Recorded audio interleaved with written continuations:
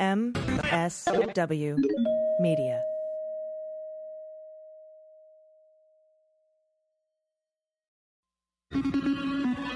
News with swearing.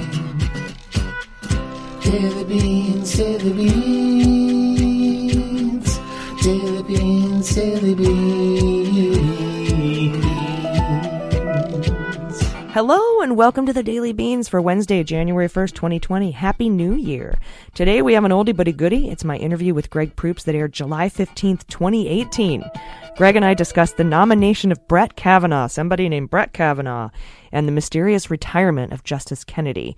I hope you enjoy it, and please pardon the sound quality. We were a baby pod back then. Today we are proud to have one of the stars from Whose Line Is It Anyway? That you can see Monday nights at 9, 8 Central on the CW, and the host of the Smartest Man in the World podcast, one of my comedic heroes. Please welcome Mr. Greg Proops. Greg, how are you today? Thank you, AG. What a lovely intro. I'm quite well, thank you. I'm a little hungover. I OD'd on the hearings for a couple days ago, and I had to blow out some steam last night. Yeah, understood. They were hard to watch. Oh my God. I think Jordan Coburn and I may or may not have had some wine last night. It's undisclosed. Right. So what I wanted to talk to you today about is among the massive news stories this week. We found out that Trump nominated a guy named Brett Kavanaugh to the Supreme Court after the suspicious departure of Justice Kennedy, by the way, who, to be fair, was probably already in Trump's back pocket because his kid Justin lent Trump $1 billion when he worked at Deutsche Bank. That's really a coincidence, by the way. Totally, just a coincidence. Nothing to see here. Mm. But I know you're a feminist. You're a huge supporter of a woman's right to choose. And I was wondering what your thoughts on this nomination are. Well, it's a broadside, isn't it? First of all, as Jennifer pointed out to me the other day, of all the justices that have ever sat on the court, there's been, 5 is it, that weren't white men? Yeah. So the idea that he was going to do this end around, there was that crap theory in the mainstream media for a while that he was going to do an end around and pick a woman, and then the woman would be the one to help destroy Roe v. Wade, and then no one could go against her because you got to play the woman card no matter blah, blah, blah. That didn't happen, and I think picking Kavanaugh, who's spent a career with Clinton derangement syndrome, and both of his mentors did as well. I'm talking about Ken Starr. Right. And the other cat whose name I cleverly have forgotten just now, it shows that he's an insanely misogynist. He's consistently voted against workers' rights. He's consistently voted against women's rights. And, the whole carpool dad article that came out this week and all the crappy Republicans, well, he may be a misogynist Nazi, but gosh darn it, he's great to eat hot dogs with. I really hate when they do that homespun. He's a regular guy, even though he kills Jews in ovens. Defense, because it's so crap, isn't it? You can be two different people. People are complex. Hitler loved his dog. Just because you have one redeeming quality and you're fun to carpool with doesn't mean you're not a Nazi. 2, I find it fascinating that he went into credit card debt over buying Nationals tickets. Have you no connections? After 40 years in Washington, there's nobody who – I mean, my God. I haven't lived in San Francisco in a long time, but I could get Giants tickets if I needed them. Yeah. So I think he's dreadful. I think he's that what they really love. He's in the John Roberts mode of a lovable, handsome Catholic guy, Neil Gorsuch, who's really rotten to the core, evil, Middle-earth wizard evil.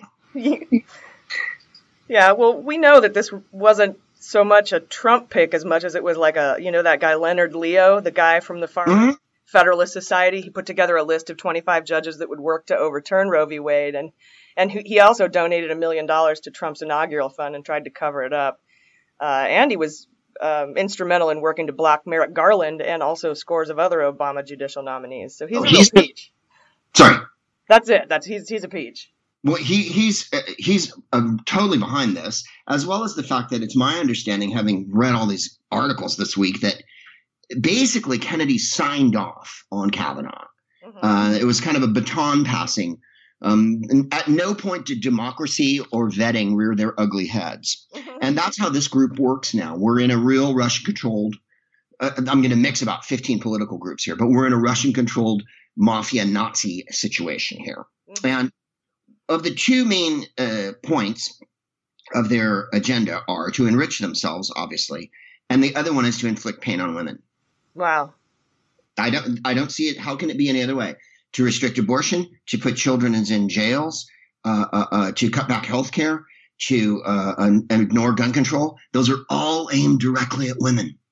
And particularly poor women, and particularly women of color, because those issues that I just named, those 5 issues, no one is hurt more by ignoring them and destroying them than women of color.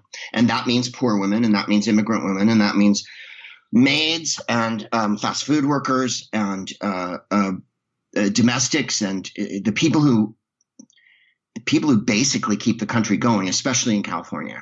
Yeah. And I you know what, I would add a third goal here. But Kavanaugh was the only pick that has written extensively that the president is above the law and can't face civil or federal criminal investigation or prosecution. And that's where it ties into the Mueller investigation, because if Mueller subpoenas Trump and Trump fights it, it will likely go to the Supreme Court, like the Nixon tapes did. And now we have 2 judges on the court selected by Trump that would have to rule on that case. And it seems highly improper to me. So I think there might be that third self-preservation motivation as well. It's mortally improper. Kennedy would have done the same thing for him, but was too old and wanted to split with his money.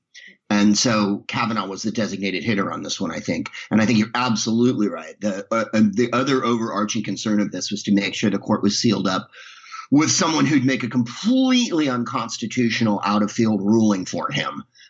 There is, of course, no way that stands. They can get it to stand at the Supreme Court, but if you look at Clinton, Nixon, Andrew Johnson, for Christ's sake, the times it's been trotted out, a president is absolutely liable legally for what they do. And as I boringly pointed out before, Kenneth Starr was one of his mentors, and Ken Starr had an insane impetus, or whatever you want to call it, to destroy Bill Clinton by dragging his intern through the mud and humiliating her. So I think you're right. What I'm hoping for is that they can stall this, even if it requires cheating or changing the rules or falling down dead on the floor of the Senate or whatever it is they're going to do. We know that McConnell's moved everything around so that it doesn't require an acclamation. I can't remember the number now. The number changed from being a majority to being like 3 Republicans from states that have no people in them is the new requirement to confirm a Supreme Court justice. But I'm really hoping that Schumer and all of them are going to make good on this and just stall the dickens out of it. I mean, Schumer is not my favorite, but there are a lot of really smart legal minds in the Senate. Dick Blumenthal and Kamala Harris. And I really feel like with that many, and the Congress as well, obviously, the district I live in we're lucky because we have Ted Lieu. Right. And Adam Schiff is a nearby district. And they're both real smart. And Adam Schiff is a keen legal mind. So there's got to be a way, I think, to, if you'll pardon the expression, jerk this around and stall like they did with Garland. I mean, there's no other way around this. They can't acquiesce and put this guy on the court. The illegitimacy of the presidency is, other than to the Republican Party, a gigantic issue right now. Right. There's too many things going on for them to even entertain filling this seat. Yeah, and I think it's interesting that you bring up, Kennedy might have done that for Trump, too, if a subpoena went to the Supreme Court. But we have to remember that Kennedy might have had to recuse himself because of his son's ties to Deutsche Bank. And so that could have been part of the deal, too. Astutely noted, and I think you're right there as well. If that had blown up more, which they've really pushed off the front page, I noticed. But then again, how do we keep everything on the front page? You've got Wilbur Ross and Jim Jordan and, 100 others, plus the children in cages, which isn't going away. I agree with you. I think he would have, because he was older and had actually read a law book, probably recused himself from having to make that ruling, which would have left him in the same gigantic Subway sandwich boat they're in now, which is facing a 4-4 with 4 sentient members of the Supreme Court and 4 Nazis on the Supreme Court. Absolutely. All right. Well, that's the Greg. That's the part about I wanted to talk about Kavanaugh with you. I wanted to see if you maybe wanted to give us your thoughts on the 12 Russian indictments that came out this week. Any speculations as to maybe who might be next? Well, I think it vindicates the president completely, obviously. Jennifer and I have been having a good old discussion about it, and I believe it's her assertion that I can't pronounce his name. What's the Russian? Mogilovich. That Mueller has his sights on the heights here. Roger Stone and all these other crap players are going to get theirs, I think. All right, let me retrack here. First of all, I was very proud of Rod Rosenstein after having been drawn in front of Congress and humiliated a week ago, and then having debriefed Orange 45 on what was going to happen yesterday, had the moxie to get up there and deliver a real pointed indictment. Not only did he go into the charges against the 12 Russian secret agents at GRU, he made a real note out of the crappy mockery of a sham of a sham of a mockery of a sham that was that hearing. And he did it in a very subtle way by just saying, we don't conduct our business by hearing, and we don't do it on TV and all that. We follow the rule of law. And absolutely, if there's one thing this GOP isn't going to follow ever, is the rule of law. So that gave me heart to know that the deputy AG had that kind of temerity. 2, I pointed this out to Jennifer, and she was bored to death by this point, but I think it's worth bringing up because it's kind of like analogous to when Dick Cheney shot the guy in the face and never spoke to any legal authorities and was just let off for shooting someone in the face. And then I remember doing jokes about it a month later, and my friend Wilders was doing jokes about it in New York. And the New York Times Review said, who cares about the Cheney thing anymore? And Will and I were like backstage somewhere and went, because the vice president shot someone in the face and faced no legal ramifications for it. That's why it's important. Jeff Beauregard Sessions did not make this announcement yesterday because he had to recuse himself at the very beginning of this because he's down with the Russians. Yeah. And that to me is disgusting. That's the deputy AG. That's the attorney general's announcement to make. But he can't. He couldn't even go near it. He's probably not even privy to this other than what he can siphon out of the DOJ because he's such a corrupt, racist, misogynist, scourge weasel. Yeah. And I think it's a terrible state of affairs when the appointed deputy AG, who they thought was going to be one of the boys, like they thought Mueller was going to be one of the boys, which was hilarious. The misjudgment on those two parts, I think, is the undoing of this Scambino crime family here. Because firing Comey was a terrible move on his part. Comey loved him. Yeah. Comey wanted him to be president. He loved Comey, too. Absolutely. He fired him because he panicked. Yeah. And it's like you left the most staunch Republican paratrooper that ever wandered the lantern-jawed halls of character acting, who is grim and determined. And also, this GOP can't keep a secret. It's full of boob hatches and slow coaches like Devin Nunes and Louis Gohmert and Orange 45 himself, who do all the leaking. But Mueller's operation is not. Mueller's operation is airtight. The Russian gangsters, my new conjectural theory that Jennifer and I have concocted through research is that he's the biggest crime lord in the world, and that he's the fish I think that Mueller really might want to fry at the end of the day here, because he's an oligarch. He has a crib at Trump Tower. He's been up to his skadukas in this since day jump. He's also got a degree in economics. He knows how to cheat at a real high level. And I think there might be more. You notice how many Russians Mueller indicts? And I find that interesting. Yeah, there's been a few campaign people. And no one in the administration other than Flynn, right, who had to, I guess Paige Papadopoulos for, delivering all that delicious coffee. But I think by going after the Russians, he's trying to get to the heart of the matter here. Yeah, that's the godfather of the Russian mafia, pretty much. Mm-hmm.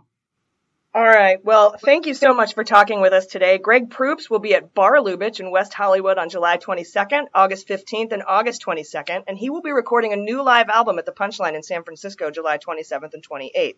He'll be at Just for Laughs Toronto, September 20th through 23rd, and of course you can catch him on Whose Line Is It Anyway every Monday night on the CW. Greg, thank you so much for being here. Can I throw in one last thing? I'm recording a podcast on the 26th at San Francisco at the Punchline, and Planned Parenthood will be there as well. So I invite everyone to come to that fine show in San Francisco. We'll be smoking dope outside on Ocala Plaza beforehand, and then sallying in for the podcast at 8 o'clock on the 26th. Great. Well, we'll make sure that everybody knows about that. And again, this has been absolutely wonderful. Thanks for taking the time today. We appreciate it. Thanks, AG. Good luck to you, and thanks for doing this podcast. No problem. Have a good day. Cheers. The Daily Beans is executive produced and directed by AG and Jordan Coburn, and engineered and edited by Mackenzie Mazzell and Starburns Industries. Our marketing manager, executive assistant, production and social media direction is Amanda Reeder. Fact-checking and research by AG, Jordan Coburn, and Amanda Reeder. Our music is written and performed by They Might Be Giants. Our web design and branding are by Joelle Reeder with Moxie Design Studios, and our website is dailybeanspod.com.